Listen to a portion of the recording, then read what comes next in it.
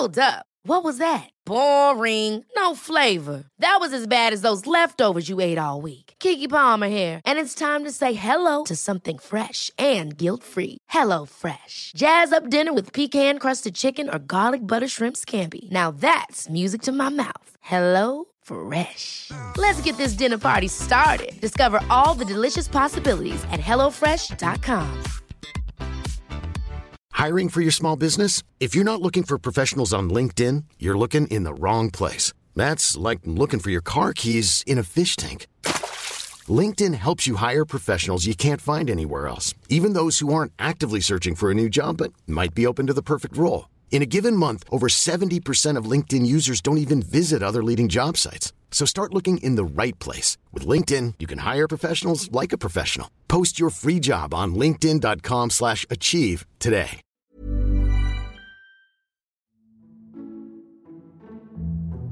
Welcome to Series 5 of Conversations with Annalisa Barbieri. I had the idea for this episode one evening whilst crossing a courtyard in London. Not any old courtyard, but one of the various inns where barristers work. It just hit me how important belonging is, possibly because I felt very much an outsider in such a place. The question of belonging is one I see come up on social media every now and again.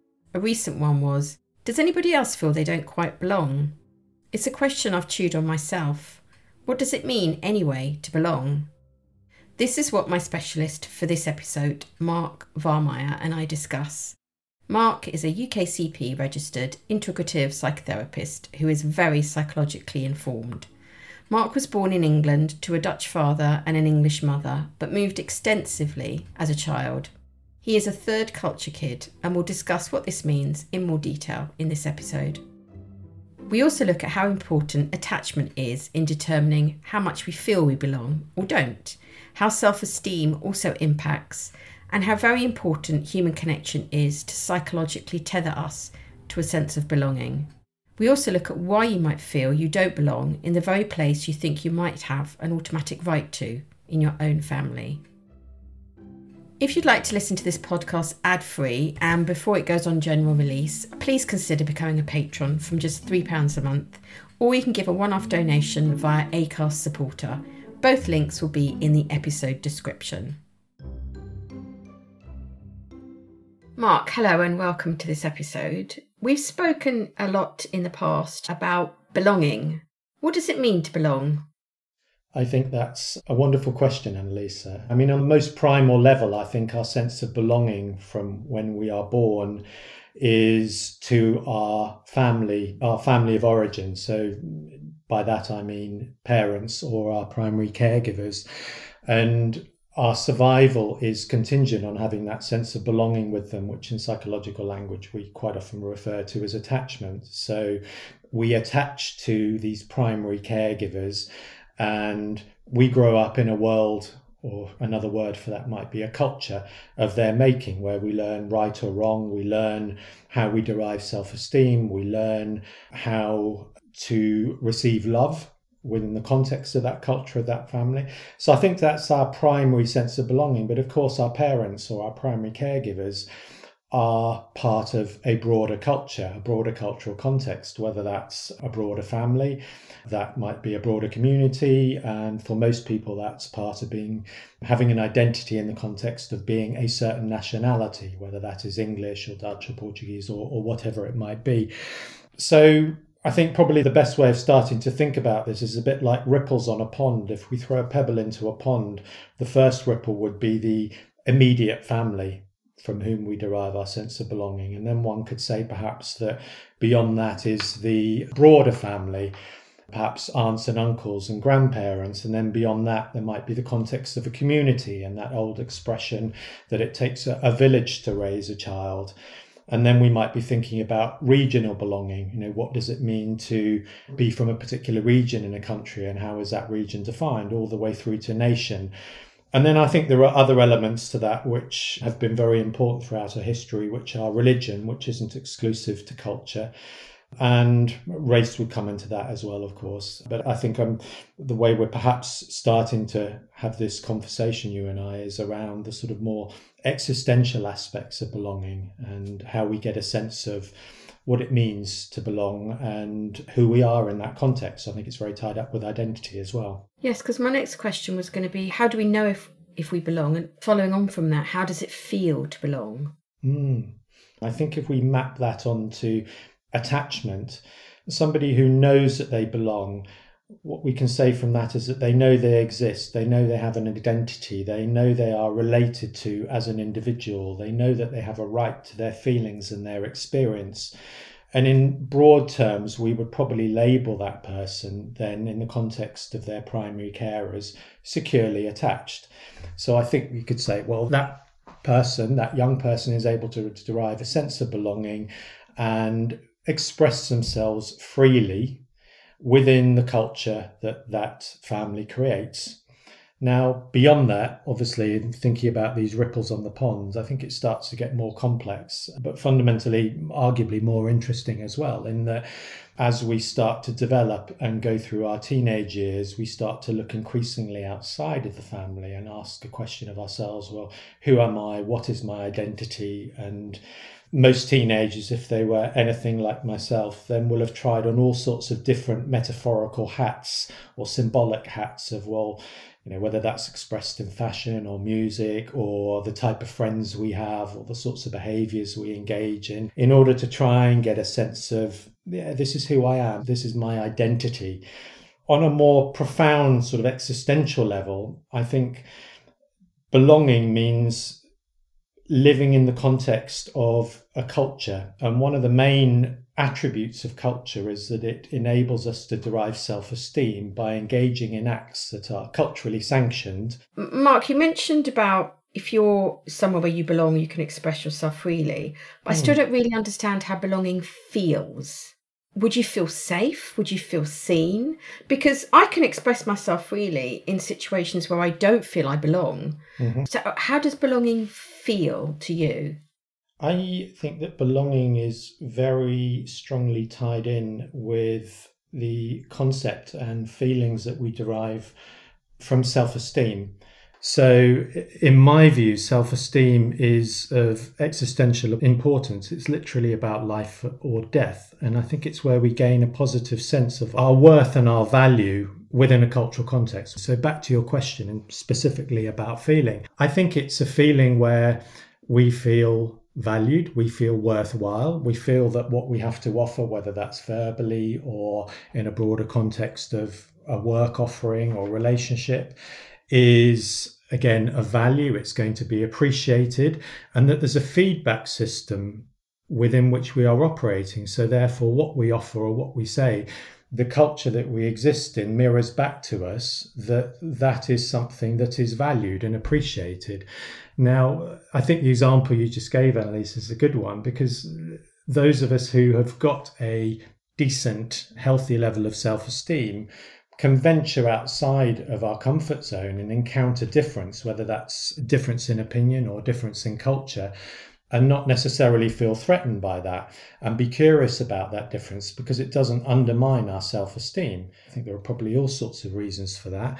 Some of those will go back to childhood in a sense of feeling secure enough in our attachment to our primary caregivers, our parents, but perhaps also because we derive an ongoing self-esteem from the culture, in the broadest sense of the word, within which we live.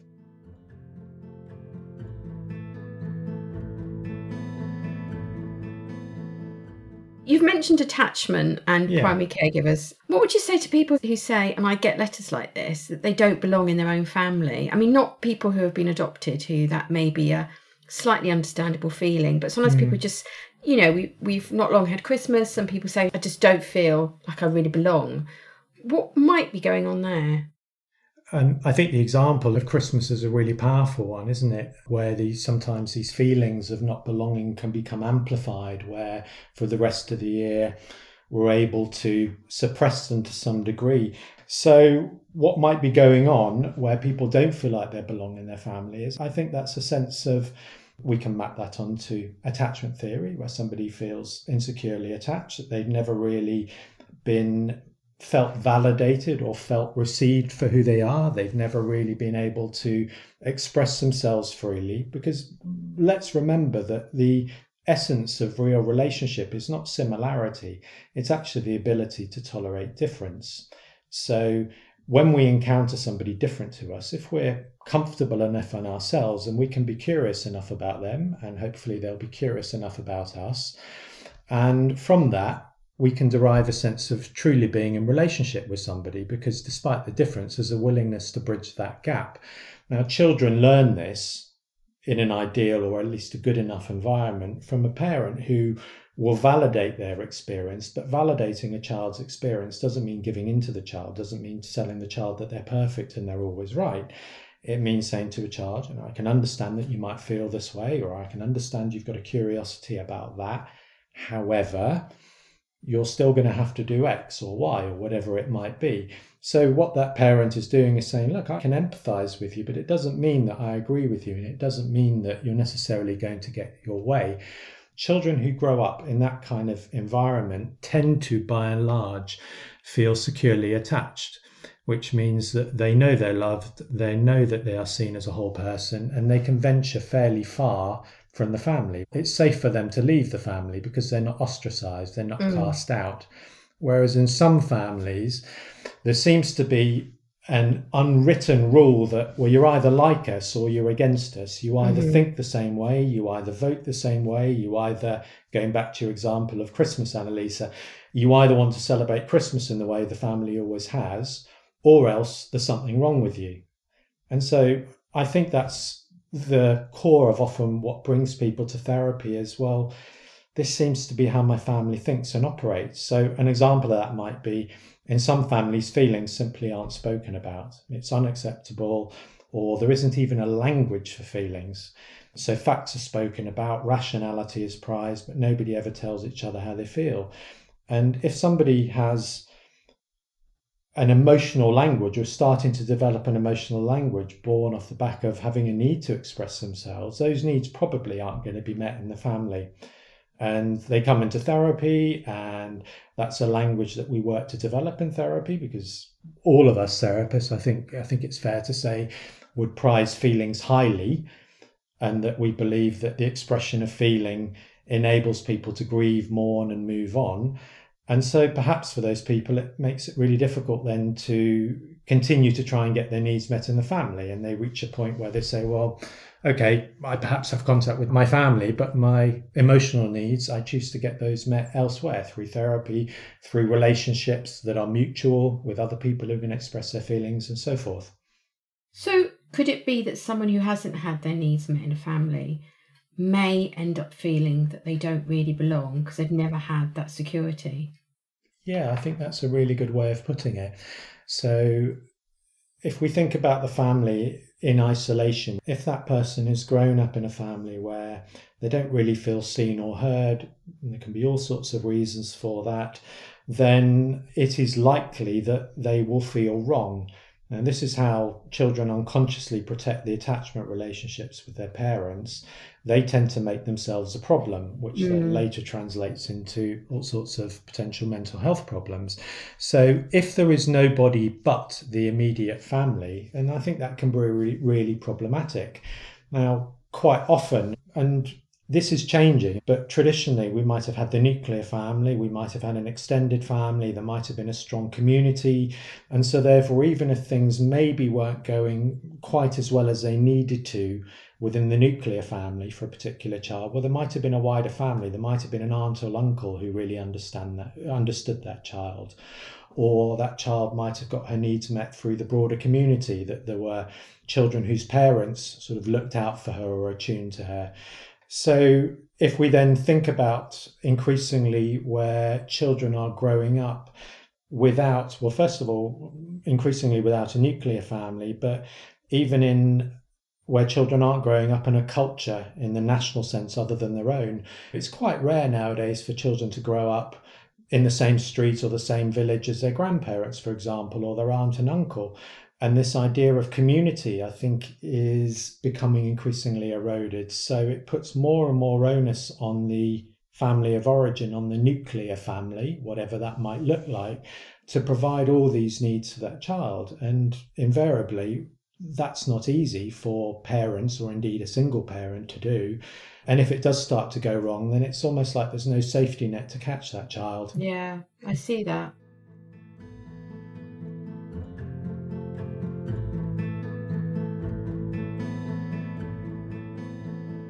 Quite a few people have said to me things I've heard, people say things like they've met someone and it felt like coming home. And I've always thought that was a really interesting phrase. Do you think that has something to do with belonging? I think it does. It's a lovely phrase, isn't it? Meeting someone and feeling like you're coming home. If somebody said that to me, I think I'd be really curious in understanding what they meant by coming home. Because the way you phrased it and the tone you used, it sounded like something soft and gentle and encompassing in a positive way. But of course, for many people, coming home can feel abrasive and jarring. So I wonder if coming home is a feeling of being seen, of being heard, of being recognised. We've often spoken about a feeling of belonging and why we're here, because we have foreign parents and you were certainly brought up in lots of different countries. And I often hear people saying things like on social media, asking other people, saying, I've never really felt like I've belonged anywhere. Now, I'm supposing that you can feel like you belong somewhere, even if you travel a lot and have quite a lot of upheaval in childhood. But that might make it more difficult? I think that's a really interesting question. And it's one that I've spent quite some time pondering. There is a term for children like myself, which was coined around the 1950s, and it's third culture kids. And what that essentially means is a child who's, let's say, born and bred in London, her parents come from London, family are in London or the wider region, that's a first culture kid. That child doesn't question where they come from, they don't question the culture they're born into. A second culture kid would be somebody who grows up in a host culture. So that might be somebody whose parents immigrated somewhere and that child is then born into that country and grows up in that country and becomes a part of that country. Third culture kids, which is what I am, refers to children who have neither grown up in their home culture, and in my case it would be quite hard to define that anyway because I have two parents from very different cultures, and nor was I embedded in ultimately what became my host culture, which was Portugal, because although I lived there for probably coming up to about 10 years, I lived there for 2 years after birth, and then I lived there from the age of 12 to 19. So one could say, well, 12 to 19, that's enough time to embed in a culture. But because I was not of that country, because my father, who I moved to Portugal with, was not of that country, and I went to a British school in Portugal, it essentially then means that I'm neither of my host country, which is Portugal, I'm neither of my culture of origin, which arguably would be Anglo-Dutch.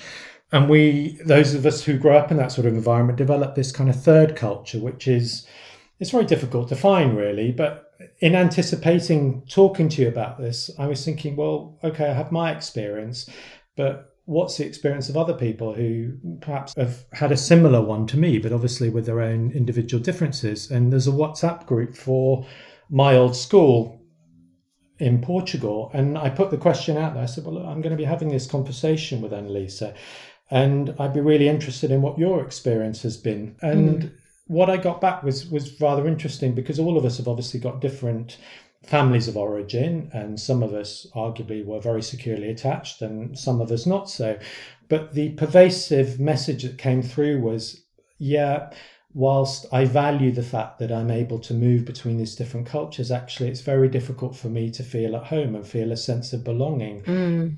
And I think that's why this WhatsApp group, and ultimately the meetups that we have sporadically and occasionally, because we all live in different parts of the world, happen, is because whilst we might not see each other that often, there is this sense of kinship of, I know you, you're like me, you're a third culture kid, you know what it's like to not belong. So through that not belonging, we derive a sense of belonging, if that makes sense. There's sort of a paradox in there, I think. Yeah, because I'm a second culture kid. Mm-hmm. I didn't know that till you told me.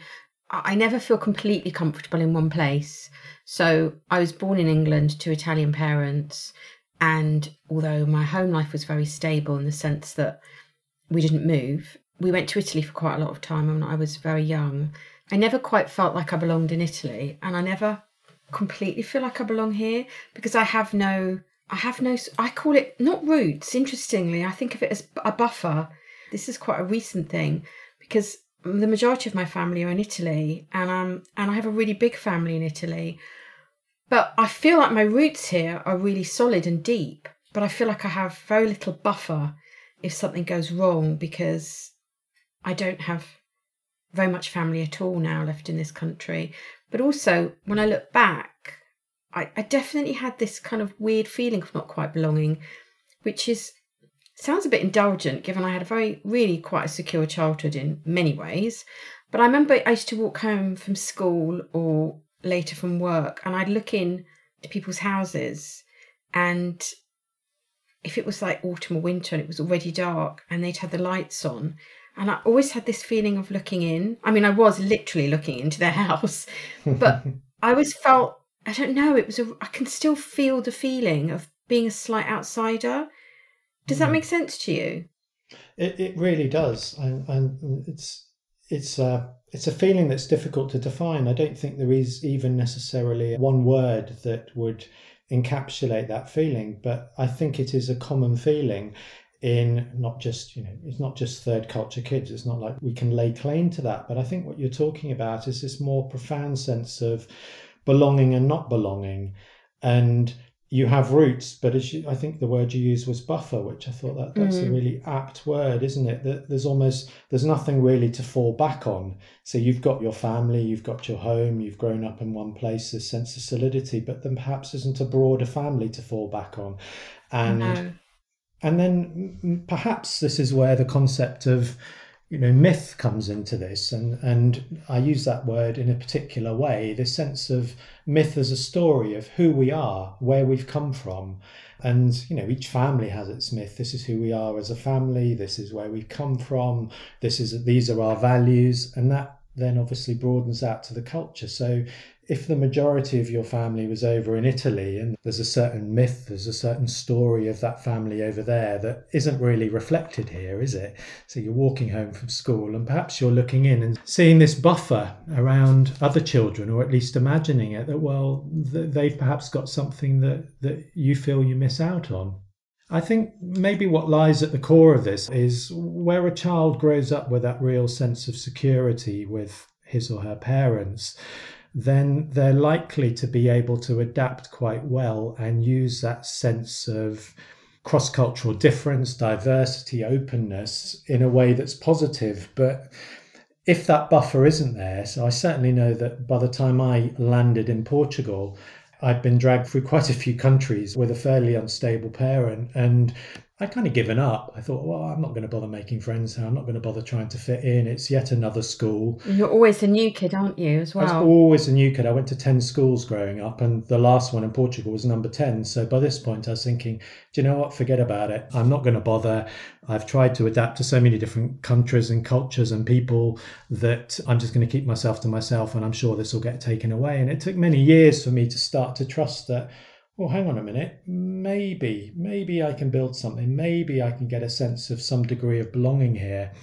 But of course, what's painful in that is that because it's a third culture environment, once school ended, it all sort of fell apart. People went off to university or jobs or whatever it might be in different parts of the world. And there wasn't really the sense of, well, this is where we all belong, because nobody really had that geographical sense of belonging. Their belonging was derived by virtue of being third culture kids. So I think I certainly found that very, very difficult.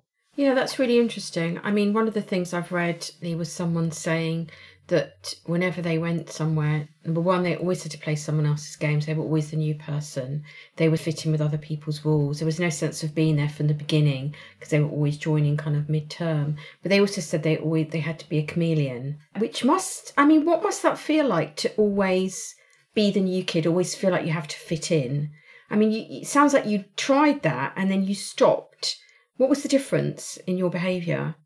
I think I stopped because it was emotionally, psychologically really draining. I can remember moving to Canada as a kid, and it's probably worth putting this into a time context as well, because nowadays, we're all connected, aren't we? But back in the 80s and the early 90s, none of these systems existed. So I really did feel quite isolated.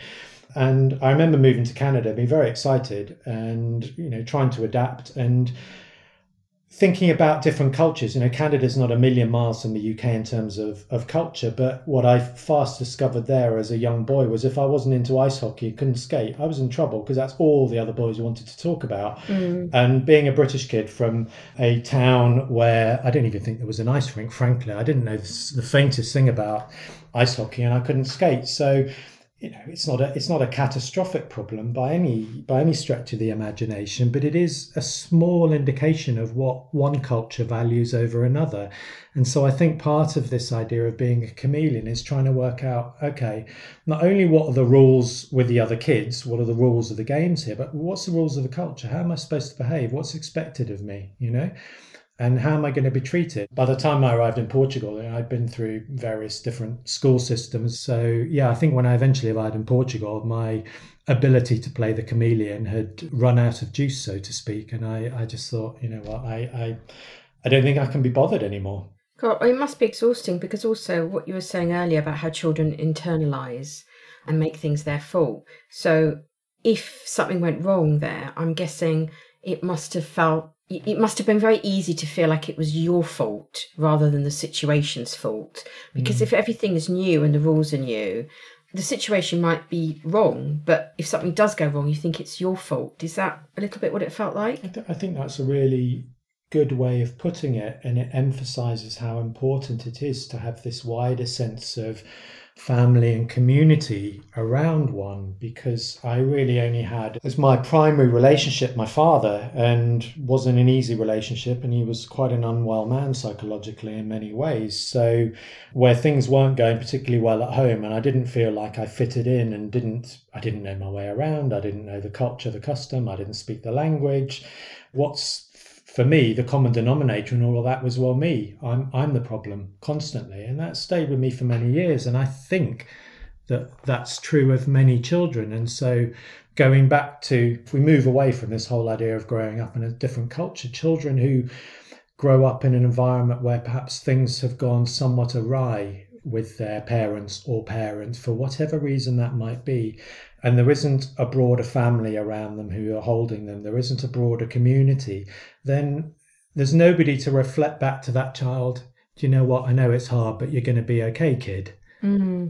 And so that child will invariably make themselves the problem. And the problem, it starts with thinking you're the problem, and then you make yourself the problem, because you start to behave in ways that the outside world reflects back to you. Yeah, you really are the problem, How could people have made you feel more like you belonged? And because I'm thinking that not just a kid starting at a new school, but what we're seeing now with refugees coming, and I can't imagine what it must be like to leave your home and know that you're never going to see it again, possibly never see your family again, feeling so displaced. And that's not something that happened to us. But if we can take some elements of that, I mean, how can we make people feel that they belong? It's a profound question, isn't it? Because I think it's so important that we are able to do that, to help people feel that they belong, and particularly young people. The sense of identity and belonging is very much laid down in teenage years. How do we help these people integrate? But part of integration is also being curious about where they've come from. What value systems do they have? What matters to them? Where do they derive their sense of self-esteem? And a more gentle process of educating immigrants around, well, part of that is saying, look, this is our culture. Tell me about your culture. I wonder where there's some crossover, because there will be crossover, because we're all human beings, and culture, doesn't matter how different a culture is to another culture, the fundamental reason for why that culture exists is exactly the same. It's in order to provide us with a sense of self-esteem, and it's a symbolic structure which helps us cope with anxiety, particularly death anxiety. So I think it's difficult, in answer to your question. It's a really difficult thing. I mean, I see so many people now both as patients of mine, but also more broadly in society, who don't really have a sense of belonging, because it's the function of a healthy culture to give people ways to find meaning-making propositions. What gives me meaning? What gives me purpose? Do you feel like you belong now? It depends. I feel moments of belonging rather than a sustained sense of belonging. I think something that took me many, many years to do, and maybe this is a story of not just third culture kids, but maybe this is to some extent the story of all immigrants, whether it's first generation, second generation, refugees, displaced people. Perhaps the price we end up paying is that we're never going to inherently find that sense of belonging, that one place where, this is it. This is the place I feel at home, because it doesn't exist. Once those roots have been torn up, I'm not sure that they can grow quite as deep as they might once have.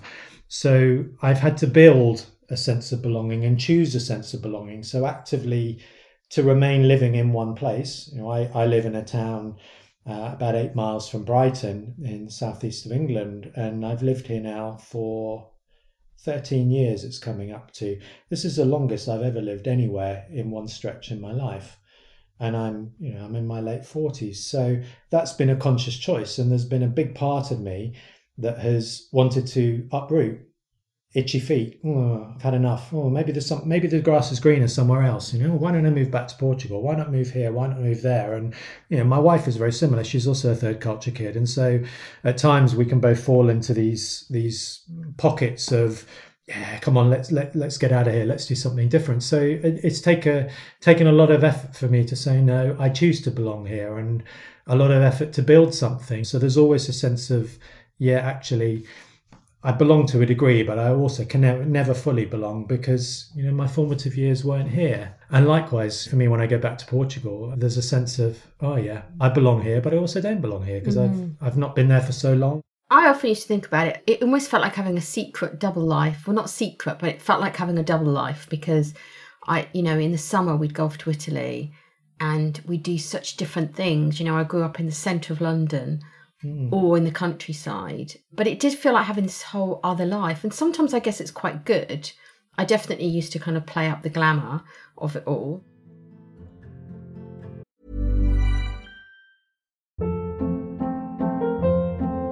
Hold up. What was that? Boring. No flavor. That was as bad as those leftovers you ate all week. Keke Palmer here, and it's time to say hello to something fresh and guilt-free. Hello Fresh. Jazz up dinner with pecan-crusted chicken or garlic butter shrimp scampi. Now that's music to my mouth. Hello Fresh. Let's get this dinner party started. Discover all the delicious possibilities at HelloFresh.com. I'm Sandra, and I'm just the professional your small business was looking for. But you didn't hire me because you didn't use LinkedIn Jobs. LinkedIn has professionals you can't find anywhere else, including those who aren't actively looking for a new job, but might be open to the perfect role, like me. In a given month, over 70% of LinkedIn users don't visit other leading job sites. So if you're not looking on LinkedIn, you'll miss out on great candidates like Sandra. Start hiring professionals like a professional. Post your free job on linkedin.com/achieve today. A lot can happen in 3 years, like a chatbot may be your new best friend. But what won't change? Needing health insurance. United Healthcare Tri-Term Medical Plans, underwritten by Golden Rule Insurance Company, offer flexible, budget-friendly coverage that lasts nearly 3 years in some states. Learn more at uh1.com. Hey, it's Ryan Reynolds, and I'm here with Keith, co-star of my upcoming film, If, only in theaters May 17th. Do you want to tell people the big news? All right, I'll do it. Sign up now and you'll get unlimited for $15 a month and 6 months of Paramount Plus Essential Plan on us. MintMobile.com/switch. Upfront payment of $45 equivalent to $15 per month. Unlimited over 40 gigabytes per month. Face lower speeds. Videos at 480p. Active Mint customers by 531.24 get 6 months of Paramount Plus Essential Plan. Auto renews after 6 months. Offer ends May 31st, 2024. Separate Paramount Plus registration required. Terms and conditions apply if rated PG.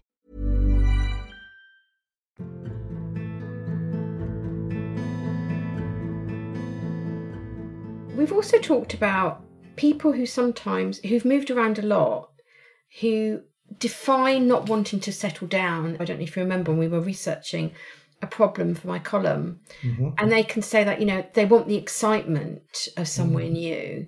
And we discussed that sometimes the excitement it's not really excitement, it's hiding a fear. You're very much settled. But some people who've had a very nomadic childhood go the other way and they never want to settle in one place. What might be going on for them?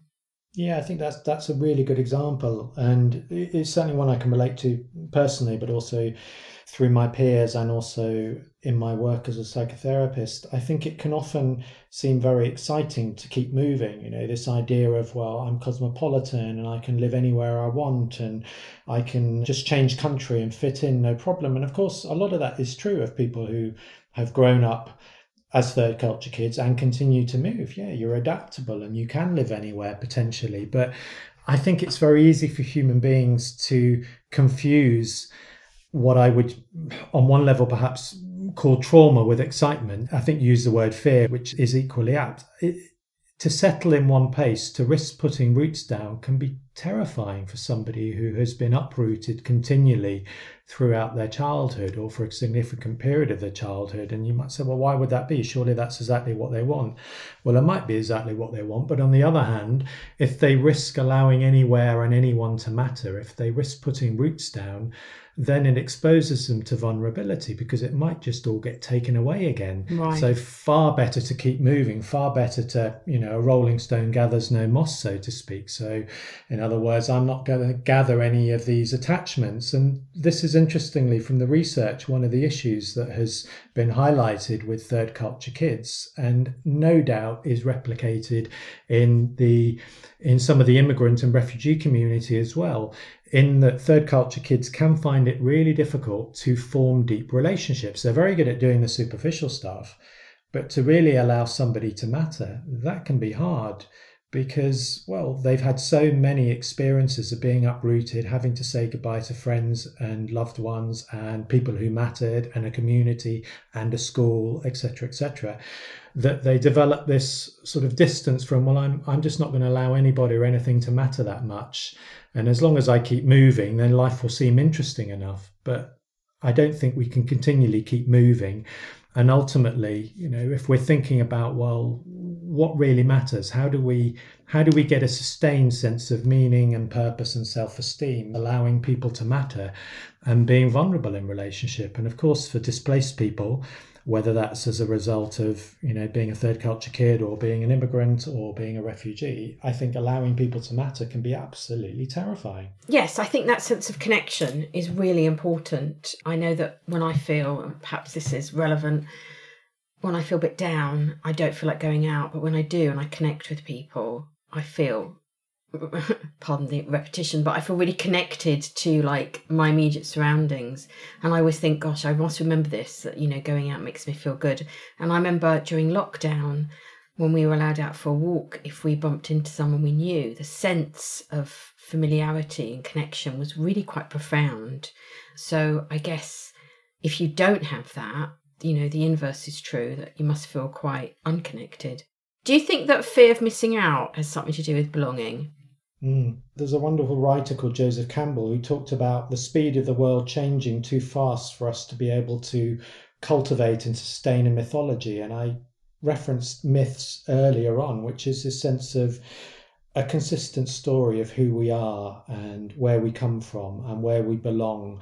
And I wonder if there is such a focus now on immediate gratification and getting it right and getting the best possible peak experience that the ordinary gets overlooked. So again, this is a word I use in practice quite a bit with people, is how to live an ordinary life. And for most people, the word ordinary sounds positively ordinary. In other words, it doesn't sound very interesting, but I think it takes a lot of courage to build something that gives us a continued, sustained feed of meaning, purpose, love, relationship. And of course, that's not to be found in the world of immediate gratification, but it takes time to build it. So I think you might be right. I think this fear of missing out can draw us away from the ordinary and can promise something shiny and exciting.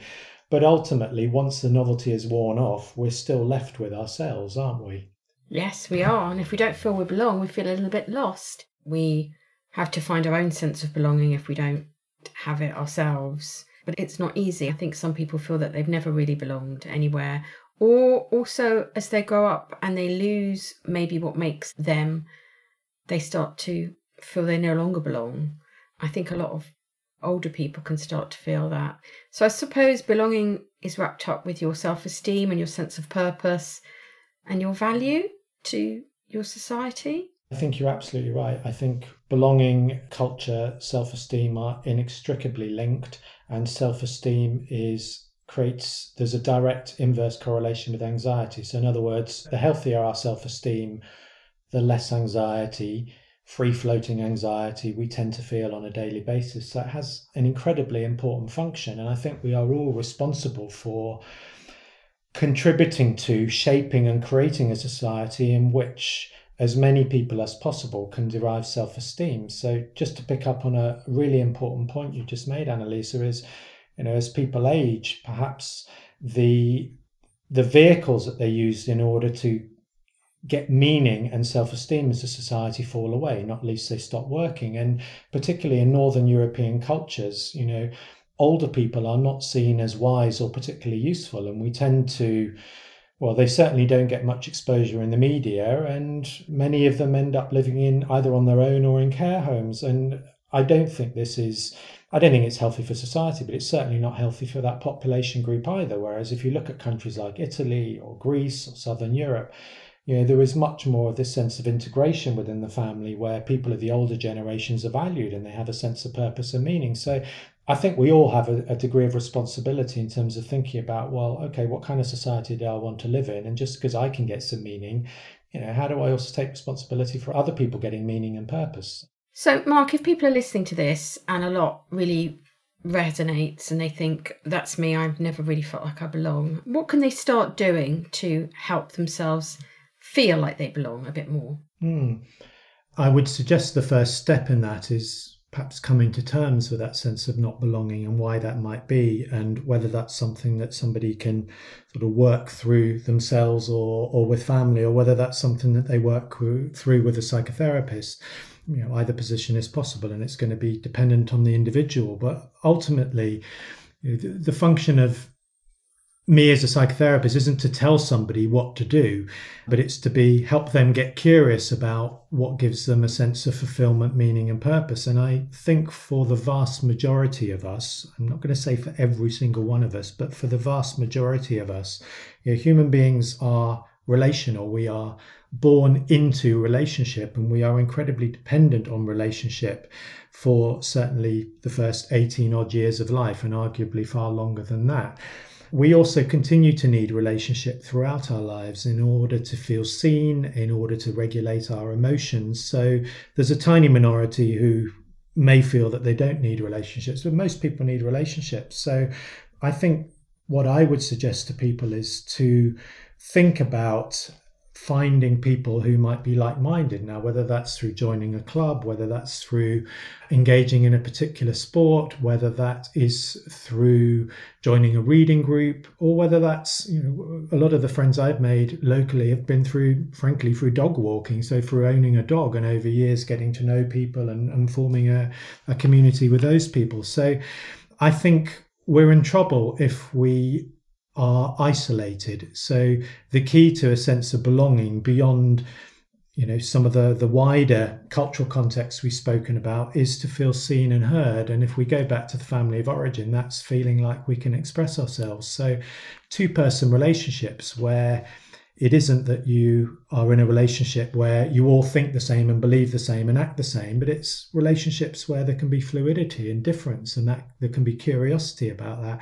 I think that can be really important for people. And the second thing I would add is that I think we all have a responsibility to whatever degree to contribute to society. So work is really important, and it's one of the main areas where we derive self-esteem.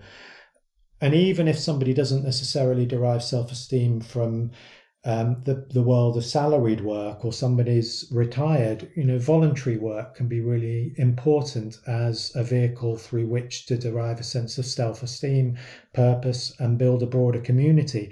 There are plenty of times where I think, can I be bothered to see this friend, or can I be bothered to reach out? And yet every time I do, and I meet that person for a coffee or a meal or whatever it might be, I feel better. And why do I feel better? It's because there's a to and fro, not just of conversation, but of emotion, and I'm not on my own.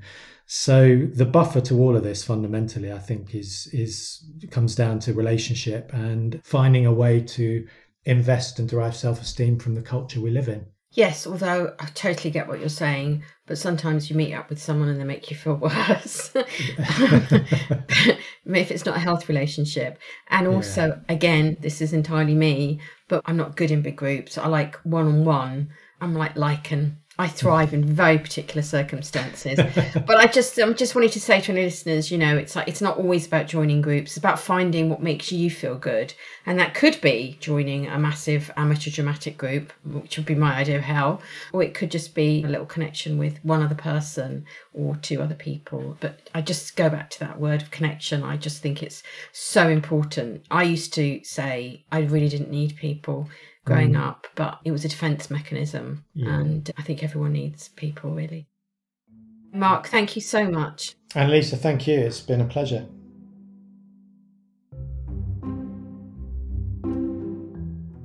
Thank you so much to Mark. If you'd like to learn more about him and his work, Mark's website is brightonandhovepsychotherapy.com.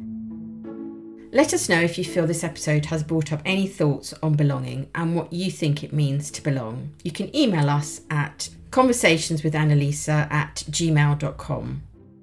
The producer is Hester Cant, the music is by Toby Dunham, and our artwork is by Lo Cole.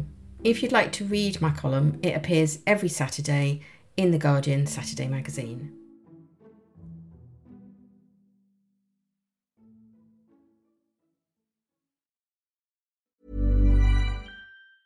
Planning for your next trip? Elevate your travel style with Quince. Quince has all the jet-setting essentials you'll want for your next getaway, like European linen, premium luggage options, buttery soft Italian leather bags, and so much more. And is all priced at 50 to 80% less than similar brands. Plus, Quince only works with factories that use safe and ethical manufacturing practices. Pack your bags with high-quality essentials you'll be wearing for vacations to come with Quince. Go to quince.com/pack for free shipping and 365-day returns. Hold up. What was that? Boring. No flavor. That was as bad as those leftovers you ate all week. Keke Palmer here, and it's time to say hello to something fresh and guilt-free. Hello Fresh. Jazz up dinner with pecan-crusted chicken or garlic butter shrimp scampi. Now that's music to my mouth. Hello Fresh. Let's get this dinner party started. Discover all the delicious possibilities at hellofresh.com. Hi, I'm Daniel, founder of Pretty Litter. Cats and cat owners deserve better than any old-fashioned litter. That's why I teamed up with scientists and veterinarians to create Pretty Litter. Its innovative crystal formula has superior odor control and weighs up to 80% less than clay litter. Pretty Litter even monitors health by changing colors to help detect early signs of potential illness. It's the world's smartest kitty litter. Go to prettylitter.com and use code ACAST for 20% off your first order and a free cat toy. Terms and conditions apply. See site for details. Hello, this is Annalisa. I started doing this podcast because it's an idea I really believe in, so much so that I decided to put my money where my mouth is and self-fund the project. I really want to keep releasing this podcast for free, so if you enjoy this episode, a way you can help is to visit our Acast supporter page and give what you can. You'll find the link in the episode description. Thank you.